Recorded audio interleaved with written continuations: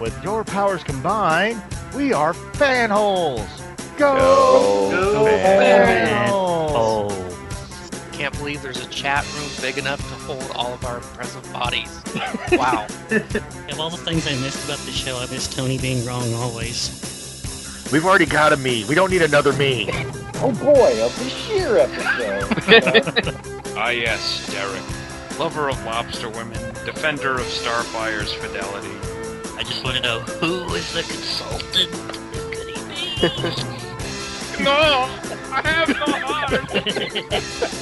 Nobody can relate to a talking cat that eats lasagna. I'll do it, but I want to be immediately killed afterwards. Derek, in your Derek lair, do you have a list of that tells you like how to take down the other fanholes? Should we like go crazy? How does my stupid voice sound? You sound beautiful. Like 10 times sexier. Good job. No one gets us, because we don't explain it. Hey guys, welcome back to another talk-filled, cry-havoc-tastic episode of Fanholes Podcast. Hey, what's up, guys? This is Derek WC. I'm going to be one of your hosts tonight, but I am not alone. Joining me, being banished off here on Rua Penthe, are two of my fellow fanholes. Why don't you guys give a shout out and let everyone know who is here tonight?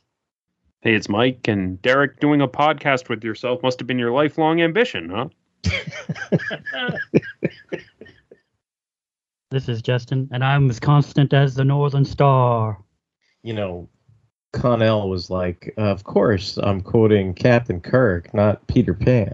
So, yeah, that's how that goes. So, yeah, we're here tonight. We're here tonight for another Star Trek anniversary. This time it's going to be Star Trek VI, The Undiscovered Country, which was released in 1991.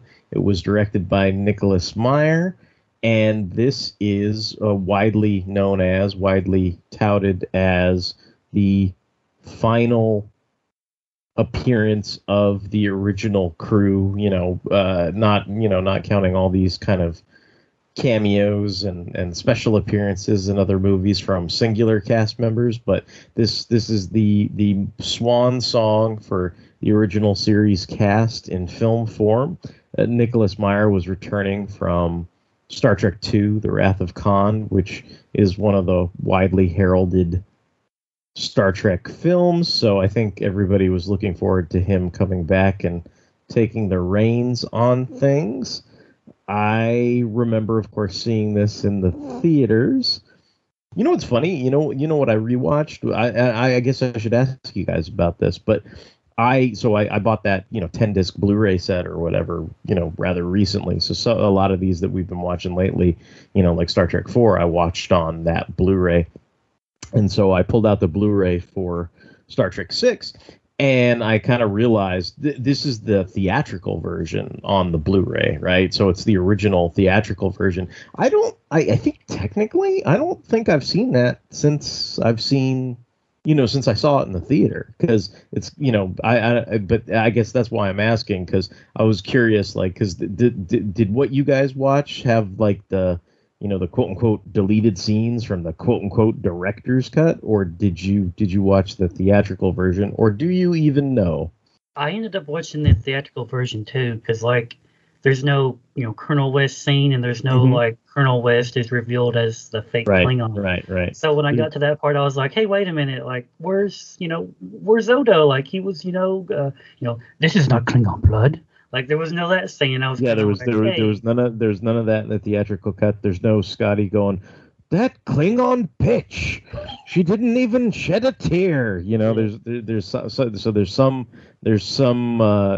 scenes that are missing. There's some sequences that are slightly tweaked, like they used different takes, or sometimes there were more close-ups rather than wide shots, or sometimes Scotty, I think in the theatrical version, he's pulling at his collar first, and then they cut to the desk, whereas before he finds the suits. But then I think in the director's cut, it's he's looking at the schematic, then he pulls and tugs at his shirt, and then he finds the suits and all that kind of stuff. Yeah, I mean, I kind of always feel like there's no reason to go into any, big synopsis. I don't know. Some stuff I guess you have to say to make it obvious, maybe for people who don't know about it. But I mean, this was definitely an allegory to, I guess, the end of the Cold War. There was supposed to be that parallel between, United States and the Soviet Union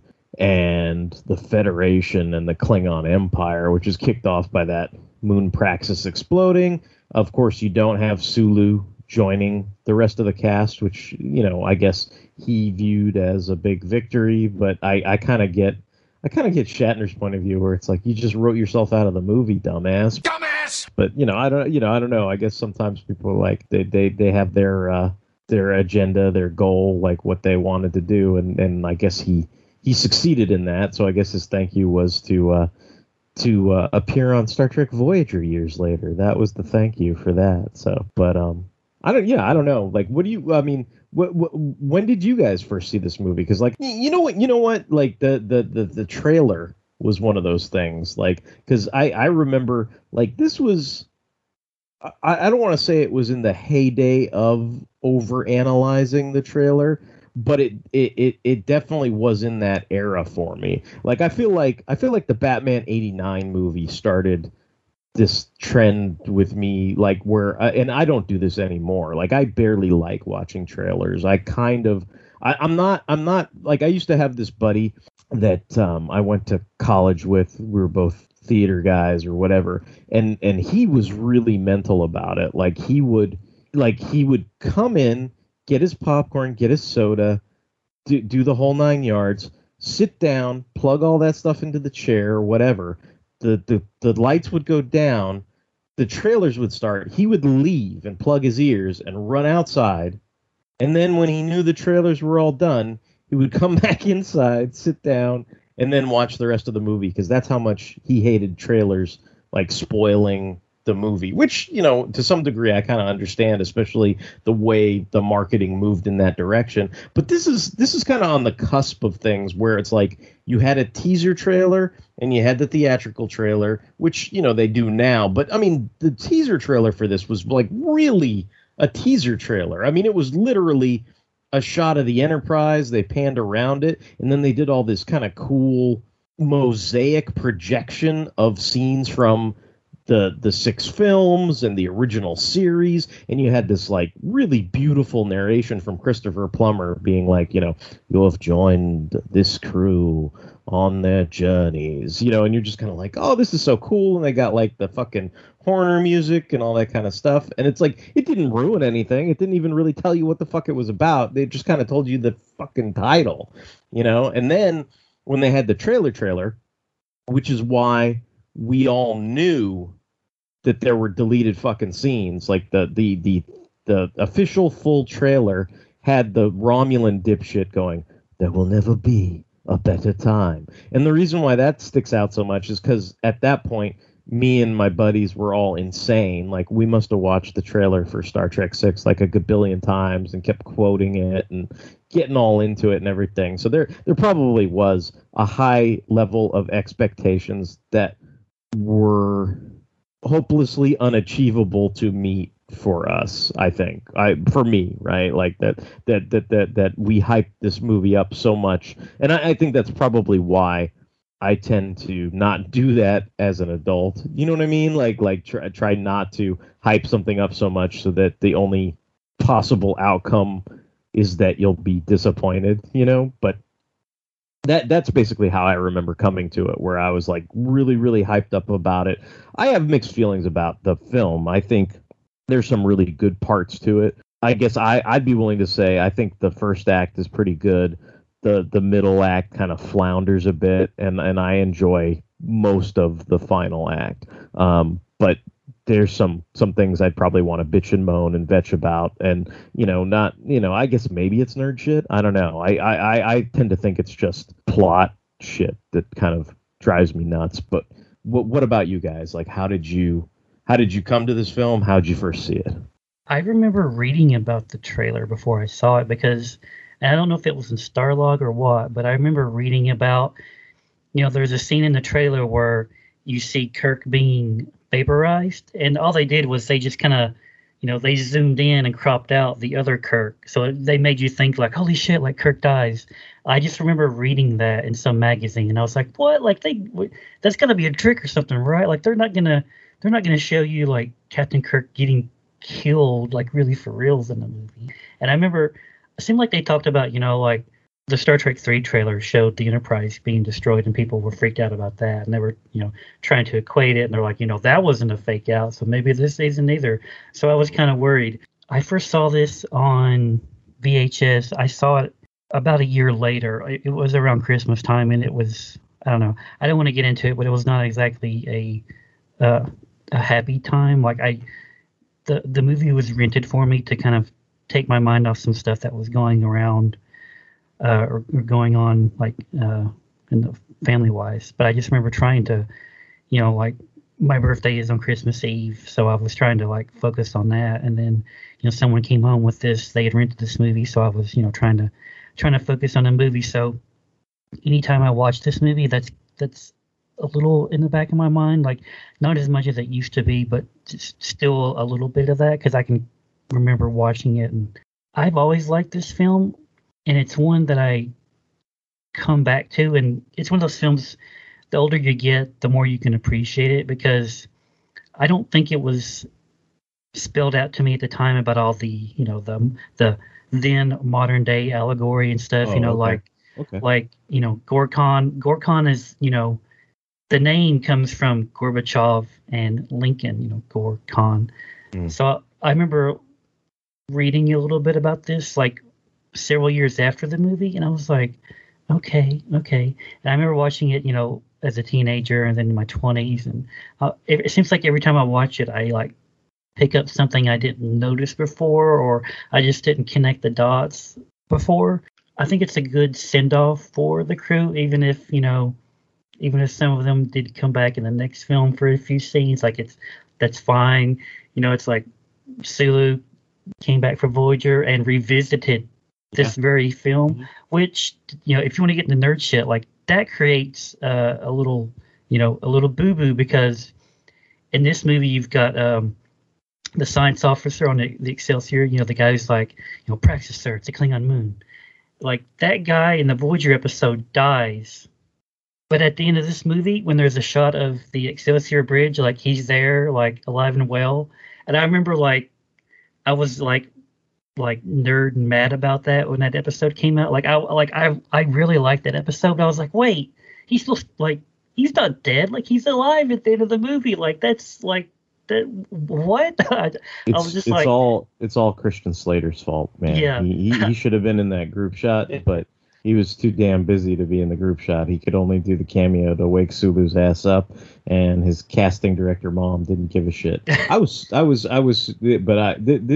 that era where like Christian Slater was hot shit, and like I was totally into it. I was like, yay, it's Christian Slater. I was like, it's not quite like Baby Slater from like, Tales from the Dark Side, but this is like Slater prime. Like he's in his prime, and he's in Young Guns too, and doing all that shit. So I was happy to see him. But I did have that thought where I was like, oh, if you replace that guy with Christian Slater in that group shot at the end when they're all saying goodbye, like then that would like make more sense. But that was just, I just remember being like irritated by that, and I was explaining it to my other friends, like no one else had caught it. But I felt like the angry video game nerd, where I was just like, like what were they thinking? Like, did no one check this? I mean, it's a minor thing, right? Like it's just, it's just a minor goof. Like no one cared or paid attention. It's a minor thing, but I just remember like that really irritated me at the time. But yeah, I mean, this is a movie. It's one of the Sacred Even movies, so it's got to be good, right? Yeah. But I mean, I like it. Insert quote from Siskel and Ebert, where they're talking about how the even movies are the good ones and the odd ones are pieces of crap or whatever. How do you feel about the score to this movie, Derek? Because I like the score. Yeah. It suits the movie. It's very dark and moody. But here's this. Like, listen to this. If you listen to the score by itself, picture Batman.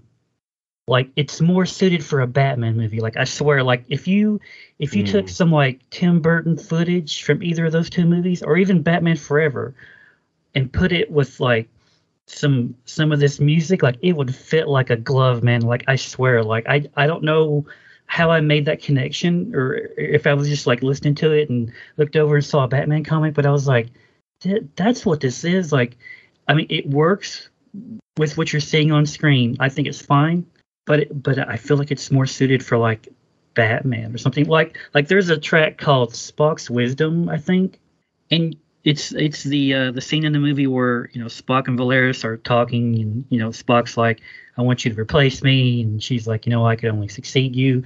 Like, I swear, like, that music could easily be a scene where like Alfred is trying to give, you know, Bruce some wisdom, or you know, trying to tell him something. But like, I don't know, like, Robin can swear on the Bible to that music and, and swear to fight criminals and stuff.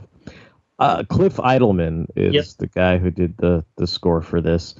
Well, I think one thing it's got against it, which is kind of like the damning thing of probably like Star Trek 4 as well, is like there's no like Star Trek theme in it, you know, like there's no like, you know, the James Horner Star Trek theme or whatever. There's no Next Generation / motion picture theme. Like, there's no real Star Trek theme. It's all, like you said, this kind of moody, atmospheric, you know, I mean, essentially, like, a good portion of this movie, which I'll get into later, is the murder mystery aspect, which is most of the second act, which I've kind of said I don't care for that much. So the score is probably appropriate for that. What is it with you and not liking murder mysteries? They have to fucking make sense, bro. Like, they have to make fucking sense. Is this like Star Trek: The Long Halloween for you? Very much, like, very much okay. So. Like, I don't like the murder mystery in this. It hurts my fucking head. Like, and it was Burke and Samno all along, bro. Maybe it's nerd shit, but that I was like, I saw this movie and I tried, man. I tried to hold their hands. I tried to go along for the ride. I tried to have Kato make me my little crappuccino with the little fucking flour in it, and it didn't fucking work, man. It didn't work. And I tried. You know, I love Star Trek. I tried. I couldn't do it. Cliff Idleman. Yes, just to back up your assessment, or at least your reservations. Cliff Idleman was not the first choice for the score. Right. He was not the second choice for the score. He was the third choice for the score. Meyer asked James Horner to come back, and Horner was like, I'm too cool for this shit. I don't want to do it. He asked Jerry Goldsmith to come back, and he said, the last one I did stunk. I don't feel like doing another one. And then he had to come to Cliff Idleman. So he was like choice 3. That's got to tell you something in the grand scheme of things, like that he was third choice for the score, right? So it didn't. There's just something to that, right? Like that he was not the first pick. He wasn't even the second pick. He was the third pick. It seemed like there was a lot, like, as much as like Siskel and Ebert would have you believe like everybody got along and they all were happy to see each other and do these films and stuff. There was lots of fucking drama and bullshit that went on behind the scenes. There was people trying to sue each other over screenwriting credits and get different what's the right word, like have arbitrations over, you know, how things would get credited and exactly phrase, all that kind of stuff. There was internal struggles. Like this is my thing about how they would never forget about, you know, Batman fighting the Scarecrow and jumping through the window, because Hollywood never forgets, and they keep trying to recycle those old ideas because they think they're so brilliant that their ideas are great, so they keep coming back to those. This was the first, after Star Trek V did not perform well, that was the Starfleet Academy thing, which in my mind eventually realized with the J.J. Abrams films. That's how I view it. Like that sequence where Kirk does the pew pew with the fucking apple. Like that's Harv Bennett's original idea, finally realized by Hollywood. Like way the fuck down the line. Sorry, did you ever hear those rumors back in the day? Because I remember reading about that, and I was like, "This sounds awful. I hope they don't do this." I remember. You know what I remember? Like they always used to use. You know the screen grab from Where No Man Has Gone Before, where Kirk's in the turtleneck and Spock's in the turtleneck outfit, playing chess, playing the 3-dimensional chess. Yeah, it would always use that as the. I don't know, the promo image or basically because they had nothing, right? It was all like, like you'd go to Comic Scene or Starlog and they'd say in development, like Starfleet Academy. And, you'd read these different articles and they would always have like a black and white still of them just sitting there as basically this is the youngest Star Trek photo we can get of Shatner and Nimoy and kind of point to that as like, we're going to tell the story about when these guys were kids and they went to the academy and Boothby Bigsby was fucking, cutting the plants or whatever, like that whole kind of thing. And that was something that was in the air, right? Like there was a push to do that. Then I think the bigwig president at the time was like, no, we're going to do this with the original cast. Like, don't do the other thing. And so Harv Bennett kind of left. And then, and then you had Nimoy coming back, and that's part of where the scripting problems. It was like Nimoy had an idea, but then these other two guys claimed they had an idea, and then by the end of it, they all got story by credit, and then I think Nicholas Meyer and one of his guys like hashed out the actual screenplay, and then they got screenplay credit and everything. And most times it's like all that weird shit, like where like something like the first X-Men movie, I think like David Hayter has screenplay credit, but like 50 billion other people actually wrote the screenplay. Like I think Hayter was just like on the set, like writing all the dialogue they eventually used down in a notebook or some shit. You know what I mean? Like, so it's like, it's all very strange to me, like where it's like, people who get credit for things, but it's not usually completely, spelled out, right? It's all very legalese, and I think that was the case in this film. And I kind of wonder if that, I don't know, like part of me wonders if that impacted things. But I guess it was Leonard Nimoy's idea to have that, the Cold War allegory to kind of bring the crew together for this final romp and to make the allegories between the Klingon Empire and the Soviet Union and all that kind of stuff. So.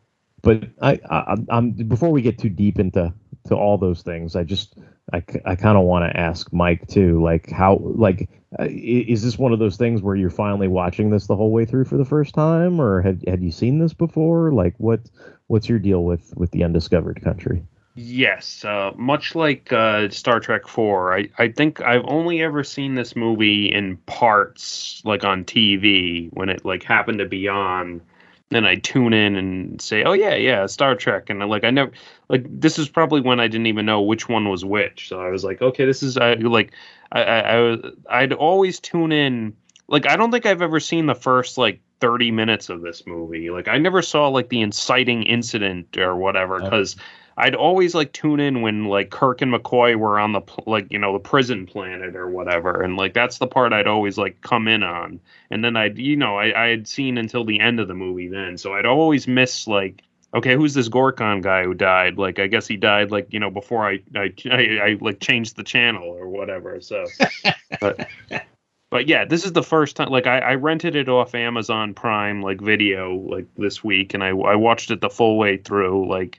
And this is the first time I've seen it like the full way through, and I liked it. Yeah, like I think out of the, if I know like Siskel and Ebert have their even movies are the good ones like rule or whatever, but and out of the even ones, I think this one I probably enjoyed the least, but it's still I think it's still a pretty solid movie like for the most part, and like I mean you guys know more about the comings and goings of it, but like I tended to like I think even though it's like 30 years like too late, like all the feels and stuff like worked on me or whatever. Like I really liked I really liked the last scene, like the sign offs, and like I did get the sense that this was like the end of an era sort of movie, and like I do enjoy it, and I'm sure we'll get a little more into it. But yeah, that's basically my origin story with this movie. Yeah, I think that's why the president of Paramount at the time balked at the idea of just jumping into a Starfleet Academy thing and letting Star Trek V be the final film with the original cast. I think, and then there were other people that obviously shared that sentiment as well. Like we can't end it on that. Like we got to, like you said, give these guys a proper send off. And I mean, to some degree, I think this, with that as the intent, I think to a lot of people that was fully realized. I mean, like I said, I have certain problems with this film, but I don't think that's one of them. Do you know what I mean? Like I think everybody's in the film. I think they tried to do something that was epic, that was meaningful, that also in some sense considered the larger tapestry of the Star Trek universe and franchise they were building, like including, Michael Dorn as one of Worf's ancestors, kind of addressing like, look, it's like these are the seeds of Worf. You know what I mean? Like when I first watched the Next Generation pilot and went, what the fuck is a Klingon doing on the bridge? Like, to me, at the very least, like one of the good things I can say about this film is this film is the beginnings of the answer to what the fuck is Worf doing on the bridge of the like what the fuck is a Klingon doing on the bridge of the Enterprise, right? And that, I think is, something that, obviously puts it in one of the higher echelons of Star Trek films.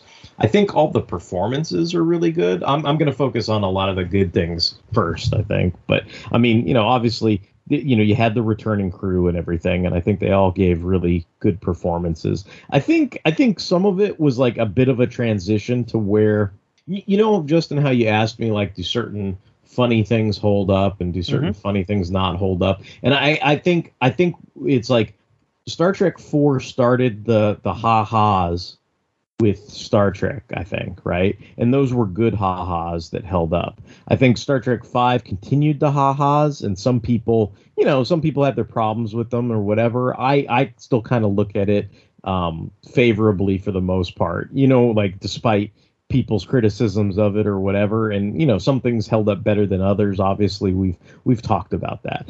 But I guess looking at it as a through line, it continued the ha-has.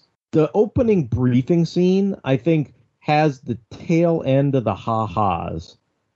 But then once the weight of what they're doing is put fully into play, like I think for the most part, aside from like some one-liners and this and that, like that, especially some of the stuff on the prison planet and stuff, for the most part, like it kind of puts at least the brakes or limits the ha-has and kind of takes it into a more serious tone for the rest of the film, which I think is the right decision for a sign-off film, right? Like, and so they had that aspect to it. I think David Warner, speaking of Chancellor Gorkon, yeah, so like David Warner is a really excellent actor. He's been on Star Trek numerous times. Like, he's a great Ra's al Ghul. Like, he's Sark and Tron. Like, there's all kinds of cool nerd shit that he's got to his cred. But I've always thought he was a very excellent actor, and so like that's something that brings, I mean, it's not like the character's on screen for all that long, but he has the right weight, to share scenes with guys like William Shatner and Leonard Nimoy and stuff like that. So that worked for me. Christopher Plummer's hamming it up, but I mean, he's having so much fun, and it's super great. Like, he's just kind of having a ball the whole time. And so you can't help but have a ball with him. I mean, I think that, I think our, my general collective of friends, when we were all excited and watched that trailer over and over again, I think the most fun we had, the most quotable fun we had was with General Chang, right? To cry havoc, like just all that kind of stuff that he was going off on and everything. And I always used to love, like it's the whole adage of they didn't have the verb for to be or not to be, like so, but it's like they're sitting there kind of going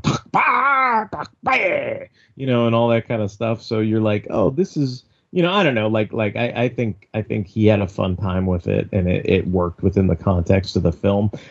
I do think there is some aspect that spills out. It might not have the ha-has, but there is an aspect in this movie, especially like there was in 5, and maybe it started in 4, but wasn't as blatant or obvious.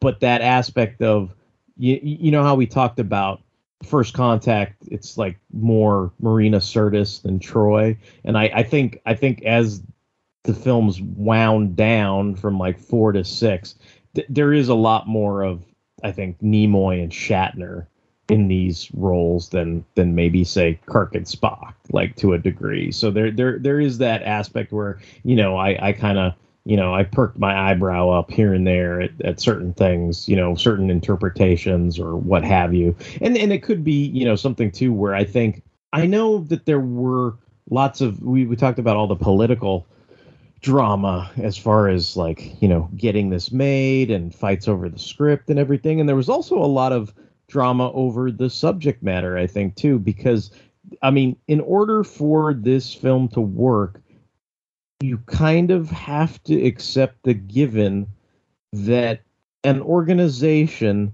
that purports to be all-inclusive is essentially opposed to helping an enemy that is basically going to go extinct, right? Like that's kind of the gist of the setup. And you have a series of people.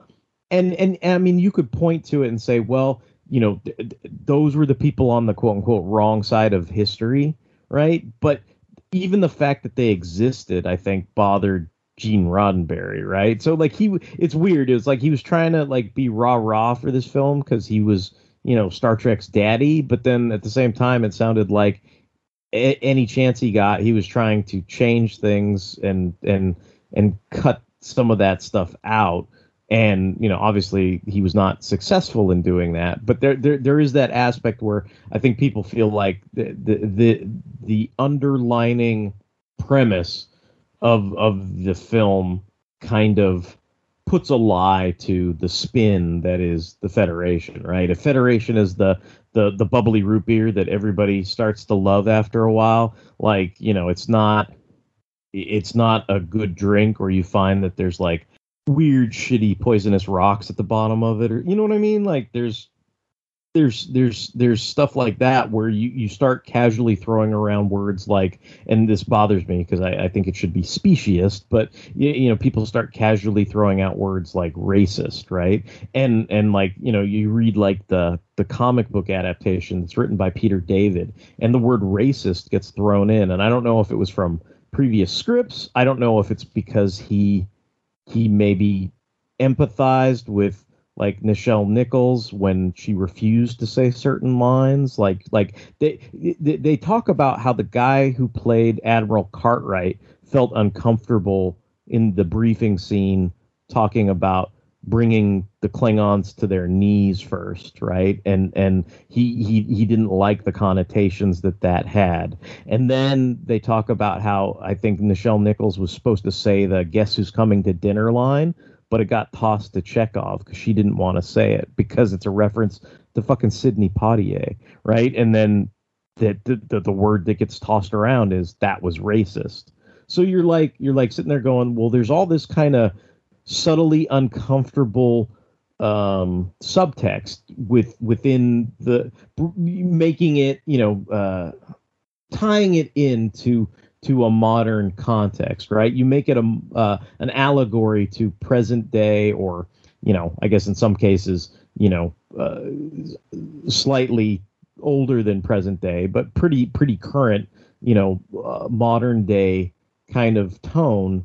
And some of that baggage, some of those flaws in humanity get brought into the Star Trek future, whereas, Roddenberry's whole, pitch, which, sometimes it's like, well, this is impossible, right? But his whole vibe with it was that the certain aspects of humanity that were problematic, right, were somehow magically eradicated, right? Like we don't, there's no commerce, or there's no, we're all explorers, and and then you get into the debate over whether Starfleet is military versus, space exploration.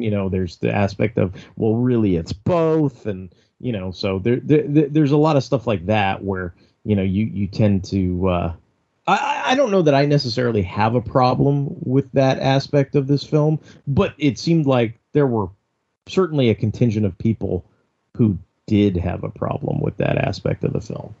See, this is why I kind of prefer the Babylon 5 way of thinking, that when in Babylon 5, when we go to space, everything that's negative about being human, we just take it with us. Like there's no magic wand that's going to like get rid of racism or intolerance in any form. I think that's more realistic. But then when it comes to Star Trek, I think I kind of prefer the darker aspects, like Deep Space Nine and this. Like I like the idea of, okay, you've had nothing but negative experiences with this race of aliens, and now it's your turn to not only make peace with them, but to save them from extinction. And on top of that, if you're Kirk, like, they murdered your son. So there's going to be problems with that. Like if Kirk and crew from the original series, when they were much younger, faced this crisis, they probably would have met it head on and not have been negative about it. Like they probably would have been more gung-ho because they're young and idealistic. Like, okay, we're gonna, these may be bad guys, but we're gonna save them. But here they are in their, let's say, 50s and 60s, and be generous. Like they're old and grizzled.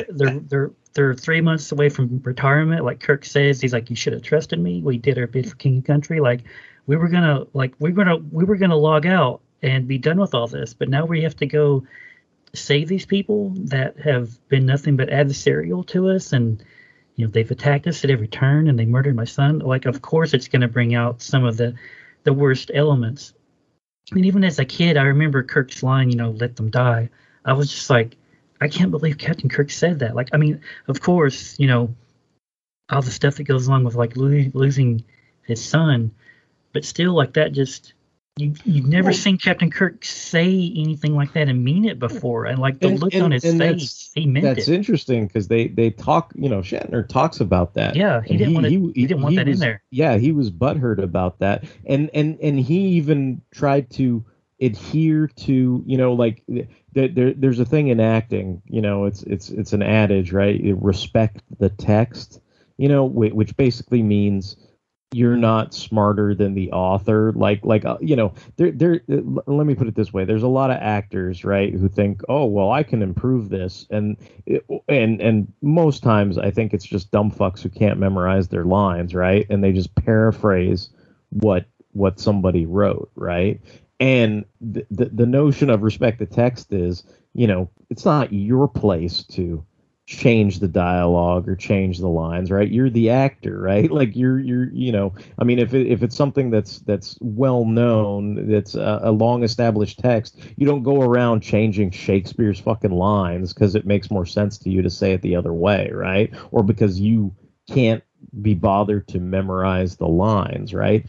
And I guess why I bring that up is, Shatner was trying to respect the text, but he did throw certain takes Nicholas Meyer's way where he was trying to have Kirk say it, but then immediately, like, and you kind of see a bit of it in the cut where you see him like clutching his hand, and like, but it sounded like in some of the takes he gave him, it was almost like he immediately regretted saying it and waved his hand at Spock, like, no, I'm just, look, you get it, right? Like, my son died. I'm emotional. I had an outburst, but I understand, like there's a certain level of understanding, right? He's comfortable enough in Spock's presence to go down that road, but he doesn't, he immediately realizes, like, look, I'm just mad. I didn't mean that, right? And like, apparently, Meyer said, "Oh yeah, we'll use one of those takes or whatever," and he didn't. And so that, it just comes out the way it comes out, right? And you've got, characters like that where, I mean, it's probably the same thing with what's his name? Ben, I can't think of his last name, but the guy who played Cartwright, right? Like where he felt uncomfortable. Yeah, Brock Peters. So he felt uncomfortable, but he gave him whatever takes he gave him, and it played as it played, right? Like they had their movie they wanted to facilitate, their plot they wanted to facilitate, and I think the idea is good. Do you know what I mean? Like that's why I was trying to espouse my appreciation for, like, this is the missing link between, what the fuck is a Klingon doing on the Enterprise in the Next Generation, right? Like, and to me, that's a good idea. That's a good place to start, like, or a good place to, in some cases, end, like a good note to end on, right? Like the beginnings of peace between, two, warring factions in the universe, right? Like this, it's something that is, to me, Star Trekian, like a noble idea, an aspirational goal, like that kind of thing.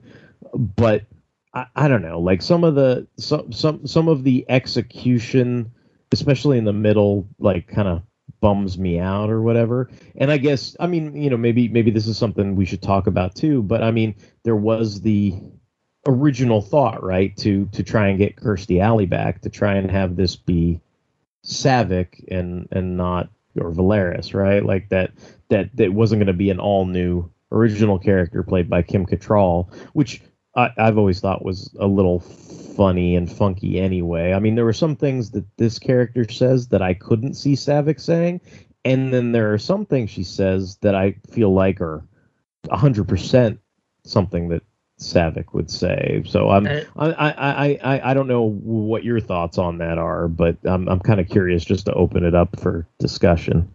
I'm going to trail away from that for just a minute. Oh, okay. Did you ever hear the rumor about Kim Cattrall having like a nude photo shoot on the Enterprise bridge? Yes.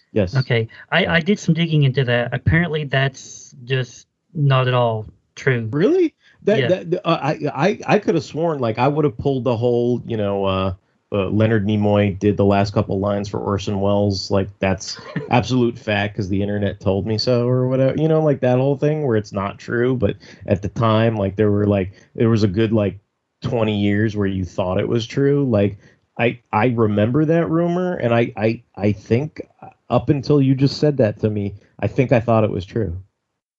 I don't remember where I read it first, if it was in like Starlog or maybe like a tabloid or something, but I remember like that was always like in the back of my mind, and I remember being on the internet at school in like the late 90s and like, looking to the left, looking to the right. I'm like, I'm going to see if these pictures exist on the internet.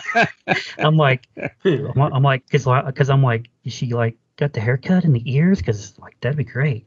But apparently, like that never happened. So, is there any truth to the rumor that back around the time of filming of Star Trek VI, there was an actress who shall remain nameless that you apparently discovered was performing a private photo shoot on the bridge of the Enterprise wearing nothing but her Vulcan ears?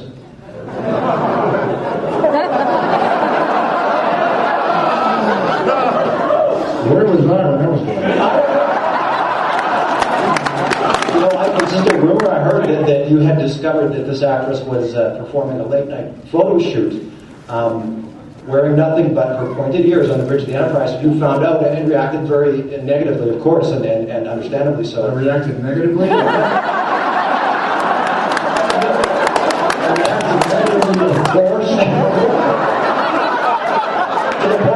To the point where I heard you describe the negatives. I'm showing the negative?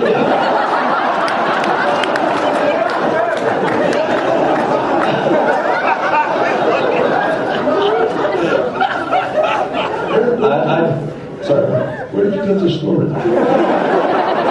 It was before the advent of the internet. Seriously, where did you hear this? Honestly, it was just like I've done the convention circuit back in the 90s. This is my first one I've been to in about 10 years. But yeah, this was just a rumor that was floating around that Kim Cattrall had Of all the things you could have stood up there and said at this microphone, you want to talk about a naked lady on the bridge of the internet? I think I thought up to this point that it did, but if you're telling me it didn't, then perhaps it was like the whole Orson Welles rumor or whatever with Transformers the movie, or the fabled Chip Chase death. Like it just it was something that we thought of and had a visual in our heads, but there's no substantiated proof, and it turns out it was all BS. But back to the character of Valeris, I think I mentioned this when we talked about Star Trek 4, but I always felt bad for Robin Curtis because they didn't even consider bringing her back. I mean, I'm glad, I said this before, but I'm glad it wasn't Savick portraying them, because I would not have liked that at all. Like I just can't see that character being part of that conspiracy. And I don't know, it's one of those things where you're like, okay, Vulcans are logical, but when you see a Vulcan, like when you see a Vulcan working with the Maquis and everything, you're just like, okay, like I wonder what like leaps of logic they took to arrive at this decision to work at the Maquis. Like I kind of wonder like Valeris's thought process, where she was like, okay, this makes sense to me, and then she's trying to get the point across to Spock, but he kind of like doesn't even want to address her concerns. He's more about like, yeah, okay, like, you know, wisdom is the beginning of logic, and you're going to replace me, and blah, blah, blah. And he just kind of like, she doesn't even really get to broach the subject of, don't you think this is a bad idea? Like, these are, animals, they're bad guys. I think she does a fine job as Valeris, like not great or, not awful or anything. I don't know. I don't know if it's her or the material, because like you say, sometimes I don't think, I mean, this is just me. Like, I don't blame Kim Cattrall at all. Yeah. Like for any kind of, I don't know, hot takes or this is definitely outside of her wheelhouse, I think, because it's she's more like the woman in an action movie who has like a nude scene or something, and she's not really, she's more of like a love interest or something in a movie. She's not like, an actress who typically plays an alien in a science fiction film, right? Yeah, but I think also she's, with what she's given, she's very good at it. I mean, she's this kind of arrogant, uppity, like, kind of presumptuous character, like the way, and she's kind of perky about it too, you know what I mean? Like, where it's like, it's there's a defiance, but there's also this kind of pride in being defiant, even though as a Vulcan she declines knowing what pride is, like that whole thing. But I do feel like, I mean, and people always like try to, I don't know, throw shade on this argument going, oh, well, all you know is Spock, and Spock's half human, so you must not know what a pure Vulcan is like, and blah, blah, blah, blah, blah. And you could say, well, if it was Kirstie Alley for sure, right, then she was half Romulan and half Vulcan, right? So there's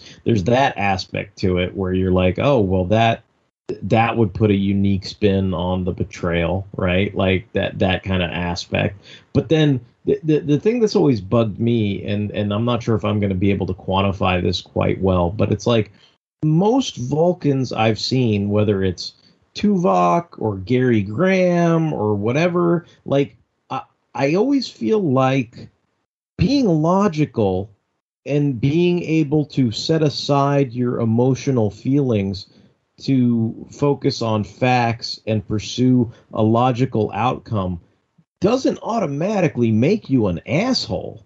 Like, you know what I mean? And I feel like that's always the default And maybe it's not the fault of, like I said, I don't blame Kim Cattrall for this, and it probably is not, the fault of Gary Graham or Tuvok or whatever, right? It's not their fault, right? Like they're just they're respecting the text, they're working with the material that they're given. But I always feel like a lot of the material they're given, Gary Graham is an asshole in Star Trek. You know what I mean? Like they're assholes. Like they're just straight up assholes, and that's the problem, because you have somebody who is emotional putting their spin on it's like, it's the difference between, like, Spock's line is like, and this is a good maybe compromise. He's like, he's like, logic isn't the end of wisdom, it's only the beginnings, right? And that's a good compromise to spin on it, because he's not wiping his hands clean of logic. He's not being an asshole. He's not just saying, oh, well, the only logical thing to do is just to let the fucking Klingons, like, die. Okay, that's very logical. No, it's a fucking mean asshole fucking thing to say, right? Like, so he's not, I think, like, those aspects, like, there's certain things where I feel like certain aspects of Spock are not carried over into additional Vulcans, and I don't give a shit about the argument that he's half human. Like, I just don't give a fuck. Like it doesn't, just because you abandon or you're putting aside, you're compartmentalizing emotion to focus on a logical solution, does not mean you have to be heartless or fucking an asshole. Like, that's just not fucking true. And I always feel like some of the dialogue, like it's such a weird, uncomfortable feeling. Like, those people say those lines, the Gary Graham lines, the Tuvok lines, the Valeris lines, like I could only succeed you. Like, you have to respond to that. Like, you can't just fucking nod your head like it's no fucking big deal. And I'm not saying that, like, somebody has to have an emotional response to it, but you can't just, I don't know, you can't just, like, sit there and be like, oh yeah, that's not strange, that's not unusual, like, that's just normal Vulcan speak. Like, basically, you can't let someone being an asshole slide just because they're fucking Vulcan.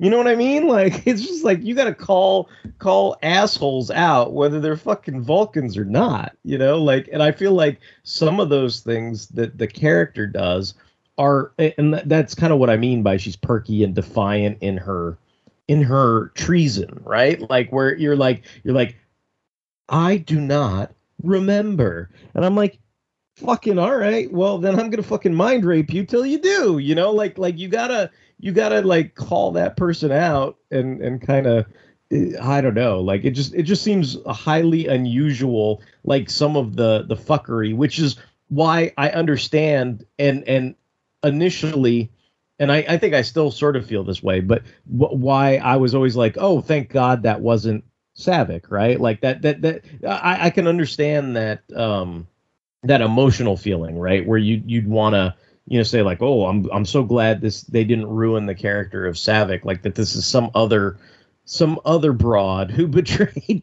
the fucking crew of the Enterprise or whatever and participated in this conspiracy, right? But I think watching it today, like, I mean, aside from what I was talking about, the whole aspect of the Vulcan Romulan heritage, like, creating some nuances in that betrayal, right, or that decision, right? Like, the other thing too, though, is I feel like when I watched it today, my take on her line where she says to Kirk, like, once she's outed, she quotes him back, like, and see, that's why Shatner's performance, it might have been a better idea to let him do what he wanted and keep that, rather than Nicholas Meyer just keeping it in, like, let them die, like, and not even having him, or not lingering on him enough to have him have that beat that pause, that moment of regret, and then kind of transition. It'd almost be like, if you're in the middle of a fight with somebody and they're dying of cancer, and then and somebody says something like fucking horrible or something, right? Like where they're like, oh, hurry up and fucking die, and then they're like, oh my god, I'm stressed out, you're stressed out, like, and they gasp and they put their hand up to their mouth and they're like, I'm sorry, I didn't, I'm just, whatever, right? Like they had this breaking moment, but they're quickly like, I immediately regret what I said, like that kind of thing. And if they had let Shatner have that, I think her exchange with him would make more sense, whether it was Valeris or Savick. But I always feel like this is more of a Savick thing when she says, let them die, you said. Did I not interpret you correctly? Like you basically, it's almost like, they killed your son. Like, let them die, you said. Did I not interpret you correctly? Like those lines, like if you attribute the whole subtext of her and David having a thing, and this is Kirk's potential daughter-in-law who's basically joined this coup or conspiracy to eradicate the animals that murdered the love of her life and the son of her captain. To me, there's something about that's a lot more strong, even if you hate the idea of it being like, even if it ruins the character, at least that moment I feel like is a lot more strong. Whereas, like, I guess with Valeris, you just kind of feel like, oh, she's just some kind of arrogant, like, know-it-all who's like mouthing off, but there's no the most emotional weight is the kind of arbitrary sort of what's the right word? This kind of fabricated relationship between her and Spock. Like it's like they have the scene where he kind of like Vulcan mind rapes her or whatever you want to call it, right? And like that. See, what's interesting about that is Meyer let Spock have his moment, because you know what's funny is, I mean, especially in like fucking modern context, everybody would lose their goddamn minds over that scene, right? But I mean, that's what Spock does, right? He goes in and he fucking mind rapes her to get the information. And when he does that, like, you can hear it in his voice, like when he finishes Nimoy, like that he understands she betrayed them, but he's violated her. Like, and you could hear it in his voice, like the regret that any of that had to fucking happen. And I think some of that it has an emotional weight to it, and they sell it. Like, Kim Cattrall's really good in that scene, and so is he. But the fabrication comes when it's like, oh, well, we just met Poochie this episode, and Poochie's like gonna be my successor. And, oh, Poochie betrayed us? And, oh, I got to mind rape Poochie? Oh, I feel bad that I mind raped Poochie. Poochie's going back to their home planet. And then, you know what I mean? Like there is that aspect to it where, like, I think if they had stuck with their original vision, people might have been upset, but it would have had more of an impact, I guess. But I know that's probably an unpopular take, like, and I agree, or at least I feel like my initial reaction was, oh, thank God it's not Savick. But I guess now, kind of viewing what they were trying to go for, I'm just kind of like, well, if this was going to be as ugly as you say, as kind of Deep Space Nine, a little more gray than most Star Trek is going to be, if you're going to go gray, you might as well go the full 9 and not kind of half-ass it. You know what I mean? You know what I would like? I would like them to take the original script with Savick and turn that into a comic miniseries like they did Alien 3. Okay. Yeah. That's interesting. Do you speaking of that, like, the opening for this that they couldn't shoot because they didn't have enough money to? Yeah. Like, doesn't that sound like this? I don't know. To me, I'm like, doesn't that sound like the stupidest fucking shit you've ever heard? Like, I'm kind of glad that they didn't have that scene. But the only thing I liked from that was, like, Scotty's part where he's like taking apart the bird of prey. He's the engineer, and he's. But like the stuff about Uhura is like a talk show host, and Sulu is like basically an intergalactic cabbie, and yeah, but what the fuck? Like, how is he gonna go from being a fucking cabbie to the fucking captain of the Express? Yeah. What? Like, I mean, I get, dude. If Sulu, if in the original script, Sulu was a cabbie coming out of retirement, and he's like, "Fuck this, y'all. I want to be captain." You know, then I kind of understand where he's coming from. And Shatner's like, "But Sulu, like, you're hardly gonna be in the goddamn movie." You know, it's like I could still understand where he's like, "I ain't being no space fucking cabbie." You know, like I totally get that, because I was like looking at that going, wait, and what, like, so Uhura was like a radio talk, like she had basically, Uhura retired and had a podcast, right? Like, and I was just like, wait, what? And like, you know what like weirds me out about that is I feel like it's better if, like, because the way they make it seem like in this film is they've been active, and they've got, you know, basically they're short is what you would like in the shit. I know some Vietnam speak, like in the shit they were short, which means basically they had 3 months to go in their tour, right? Like they were almost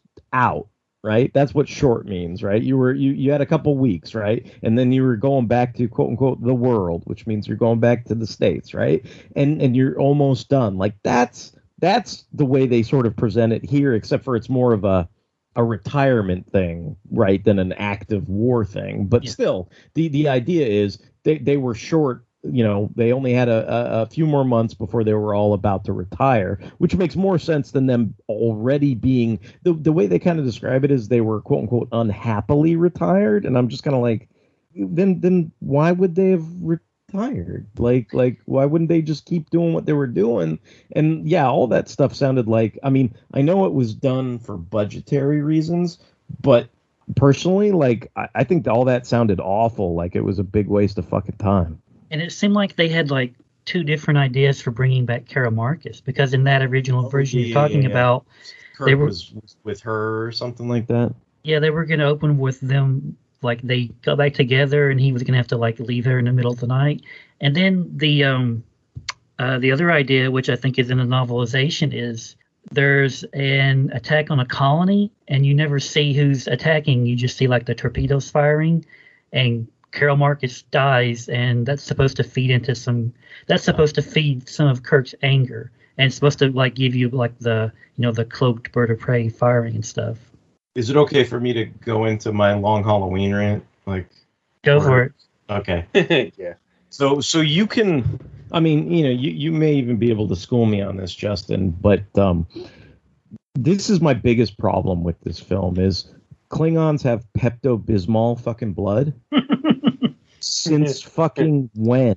Like, this is all arbitrary bullshit to tell your stupid Jeff Loeb fucked up mystery. Like, Klingons never had Pepto-Bismol blood before this. They've never had Pepto-Bismol blood after this. They've only, I mean, as far as I know, they've only had Pepto stupid fucking Bismol blood for this film. And it's so the blood can get on the fucking gravity boots so they can have this fucking bullshit murder mystery. And you know what the most insulting thing of that is they constantly remind you throughout the course of this fucking movie that Klingon disruptors and Starfleet issue phasers can fucking vaporize people. Like, why? Why is there any evidence? Like, why did the spacesuit guys didn't go over there like every other fucking movie? When fucking Terrell shoots himself, does he have Pepto fucking Bismol? No, he fucking vaporizes. He's gone. There's no evidence. There's nothing. If you vaporize somebody in Star Trek, they're gone. Now in Deep Space Nine, they'll say they have phaser burns. That's what the whole like setting on stun, and she set it on stun and shot those guys in the head. And they had the little phaser burns or whatever. But even that, I'm just kind of like, okay, I get it. They tried to set up the scene where if she had tried to vaporize those guys on the ship, the alarm on the Enterprise would have gone off. Okay, like, So then why doesn't she poison them and fucking throw them out the fucking airlock? I mean, something that's not going to set off the alarm, right? Like what? She phaser burns them and she stuns them in the head, killing them, and then fucking dumps them in the elevator? Why didn't she just take the bodies and the suits and the boots and beam it into space? Yeah. Well, I don't get it. Like none of this shit, none of that stuff makes any fucking sense. Like if you're gonna do it, they would have gone over there. They would have fucking shot him with a fucking phaser. Gorkon would have been fucking atomized. There wouldn't have been any fucking trace of it, and that would have been the fucking end of it. Like this fucking fuck this shit. The Pepto-Bismol fucking blood is the stupidest fucking thing ever. It looked a little nicer on the Blu-ray, but I still think that's like some of the worst fucking CG like ever, right? And I know they had less of a budget in this, so it wasn't as good. Yeah, and then I mean, see, it's like I get I like the Cold War concept.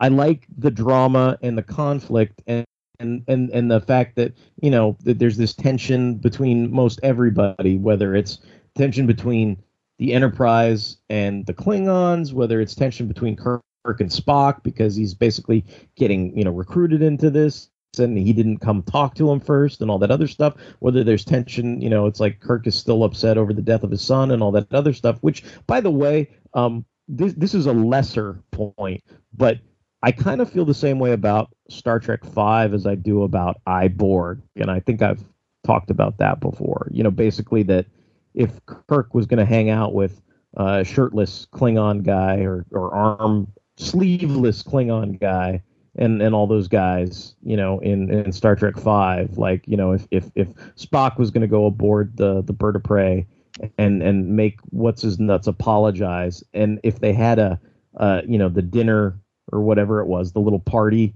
on the Enterprise with that dude, I apologize, like that fuckface.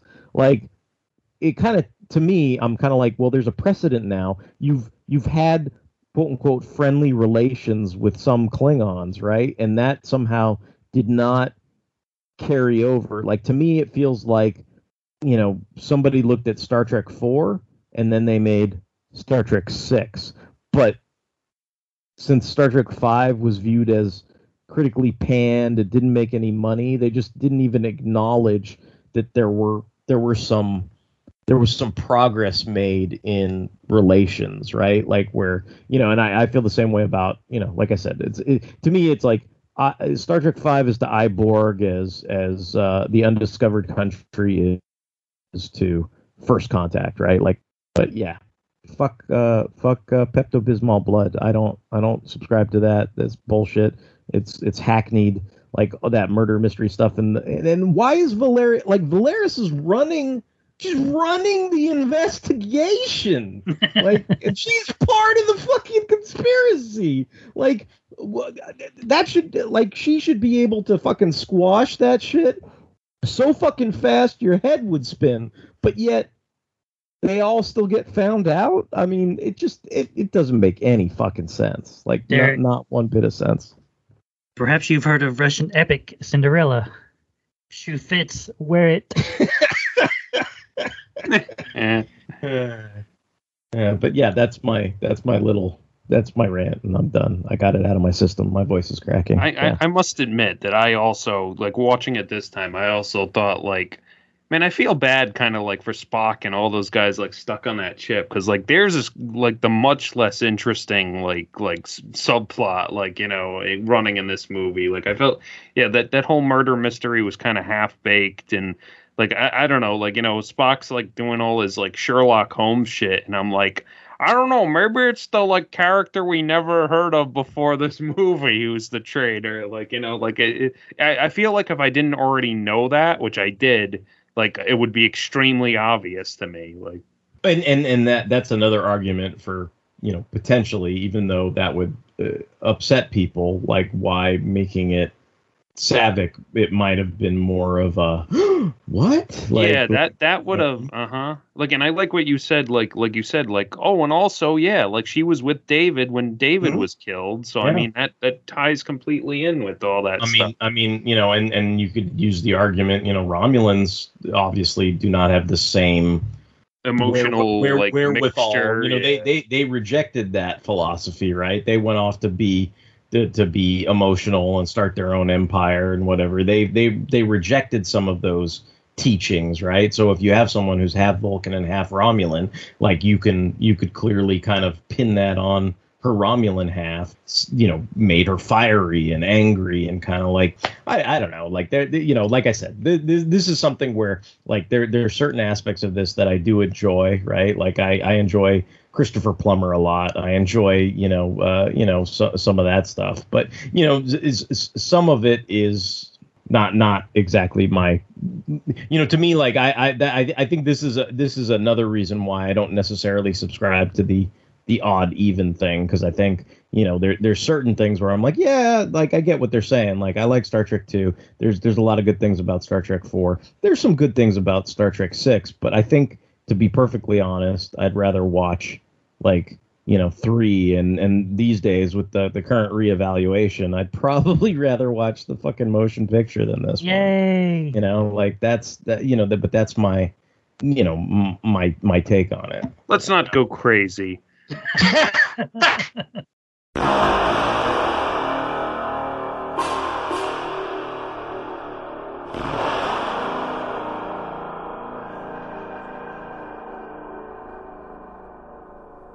Michael, for that I shall blow you out of the stars. Are you gonna like spin around in your chair like all excited and shit? Yeah. I will. Yeah, Christopher Plummer was really good. Like, well, he was fun. Like, you know, he was really, you know, he was hamming it up. He was clearly having a blast, like you said, like in that role. I do feel like, you know, like you said, you know, it's the director of Wrath of Khan. Like, it's almost like Chang is like a sort of weaker Khan, though. Like I see a lot of elements of Khan with him, and especially, you know, like he quotes Shakespeare all the time, and Khan has like, you know, a lot of poetic, like, you know, phrasing and stuff like that. Like, so, but you know, they're different enough. It's just like I feel like it's kind of like Frieza and Cell almost. Like, you know, like Cell's not as like Cell's a good villain, but he doesn't have as much of a personality or a personal stake to like Goku as Frieza does. So like it's kind of like that. Now I got this vision in my head of like Merrick Buttrick, like with the Super Saiyan hair, and he's gonna take out General Chang, like, open the arm and everything. You know. I will say one thing I really, and I knew about it before, but one thing I just like it tickled me this time watching it, and it's my avatar. It's like I love like Colonel Worf, like, and not just because like, you know, he just shows up like as a brief scene, but just the thought that Worf's grandfather was a lawyer, and like I don't know, like I just think of like some like Harvey Birdman like theme song. Colonel Worf, Klingon lawyer. Like I kind of feel like they need to put those all of his sustained objections into like all of Worf's fuck ups in the Next Generation. Yeah, like, it's like Colonel Worf gets owned, and it runs in the family because he gets fucking owned throughout that entire trial. It's like when he gets an objection, like, you know, sustained, like it's like someone throws like a friggin' like jug at him or something. Oh, it's like it's like objection sustained, and then they put that clip of like Worf falling off the fucking thing when he broke his back. Like every time the objection sustained or some shit. Like that's why, yeah, I think that was a cool idea. But yeah, I do kind of chuckle at it myself. I pictured Chang beaming aboard the Enterprise, and he's like, "Hello, monkeys." Yeah, and like I said, like Dave, like you said, David Warner was really good. Like he's been in Star Trek before. Like he was in Star Trek 5, wasn't he too?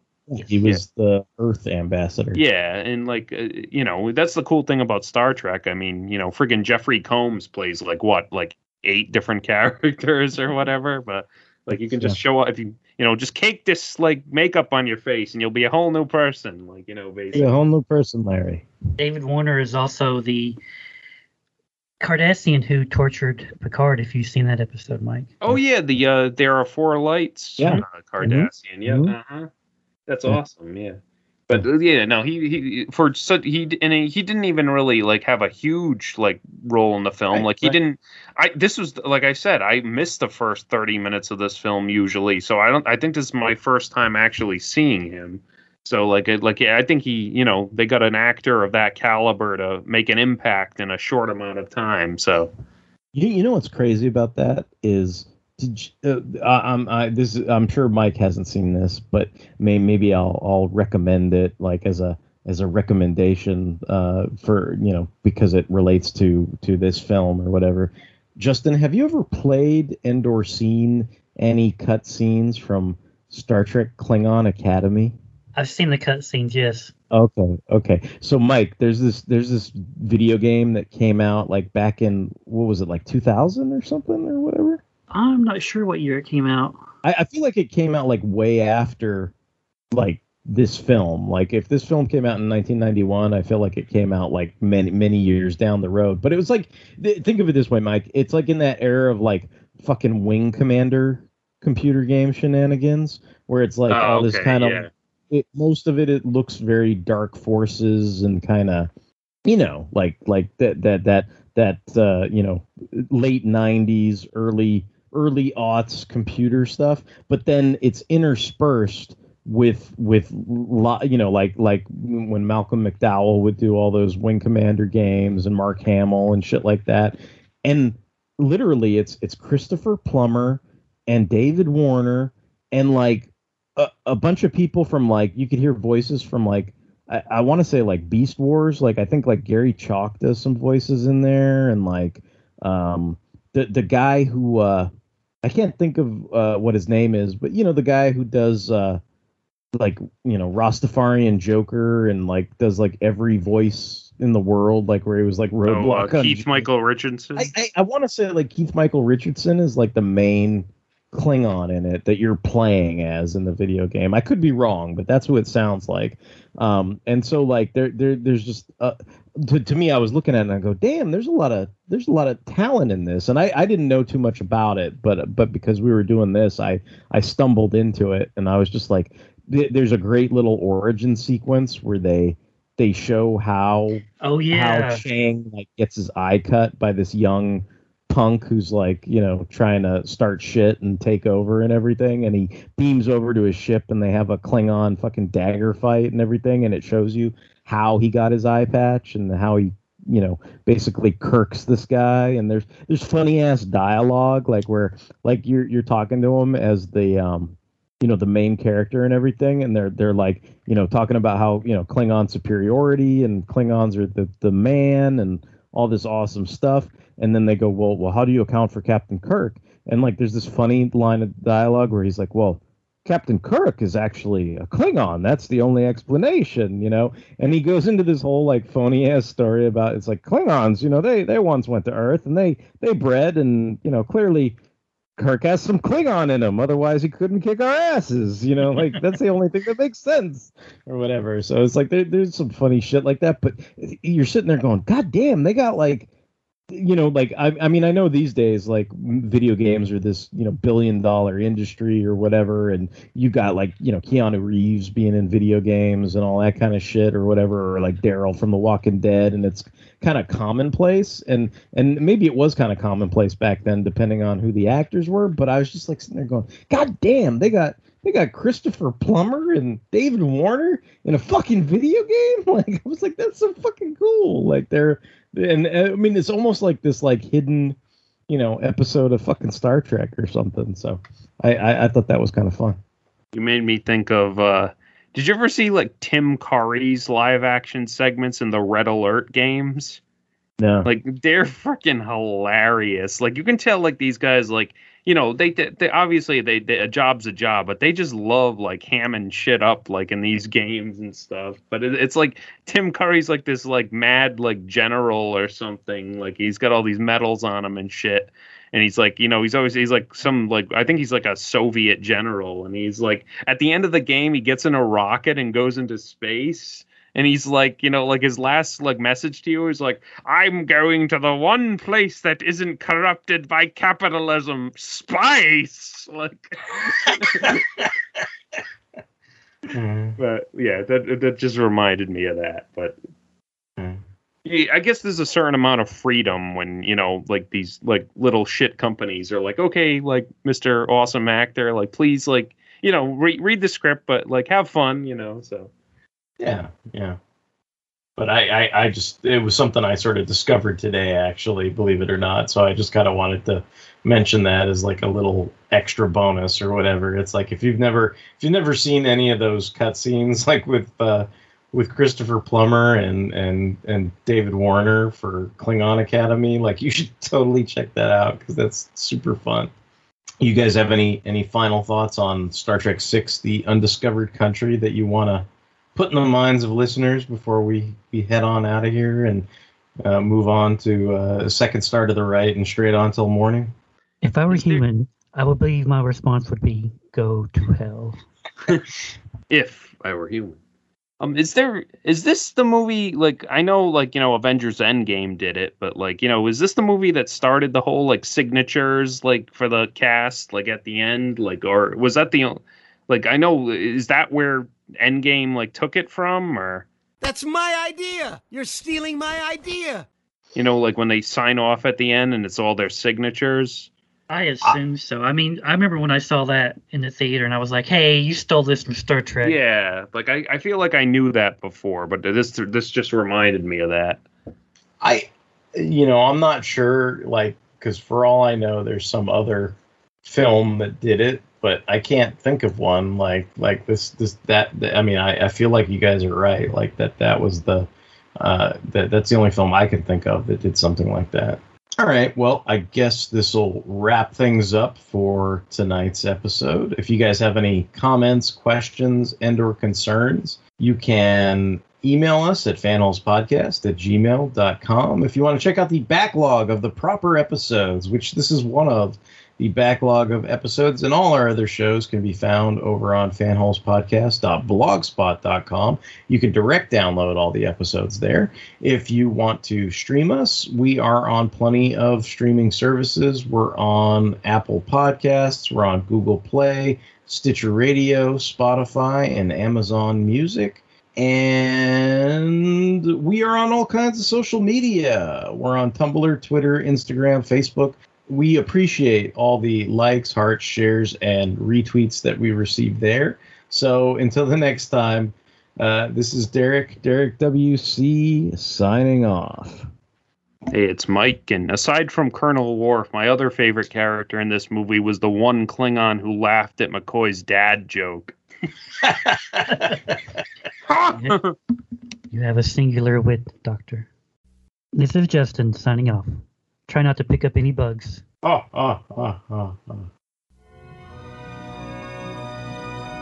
1/4 of a century, they have thrilled us with their adventures, amazed us with their discoveries, and inspired us with their courage.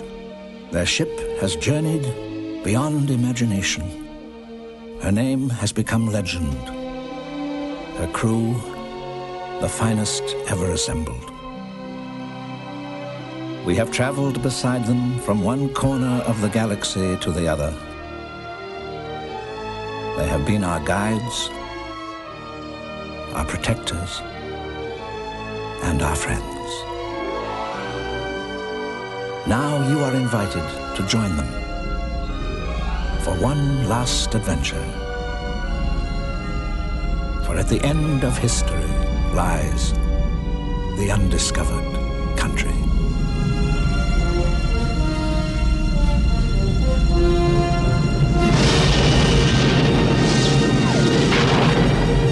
Star Trek VI, The Undiscovered Country.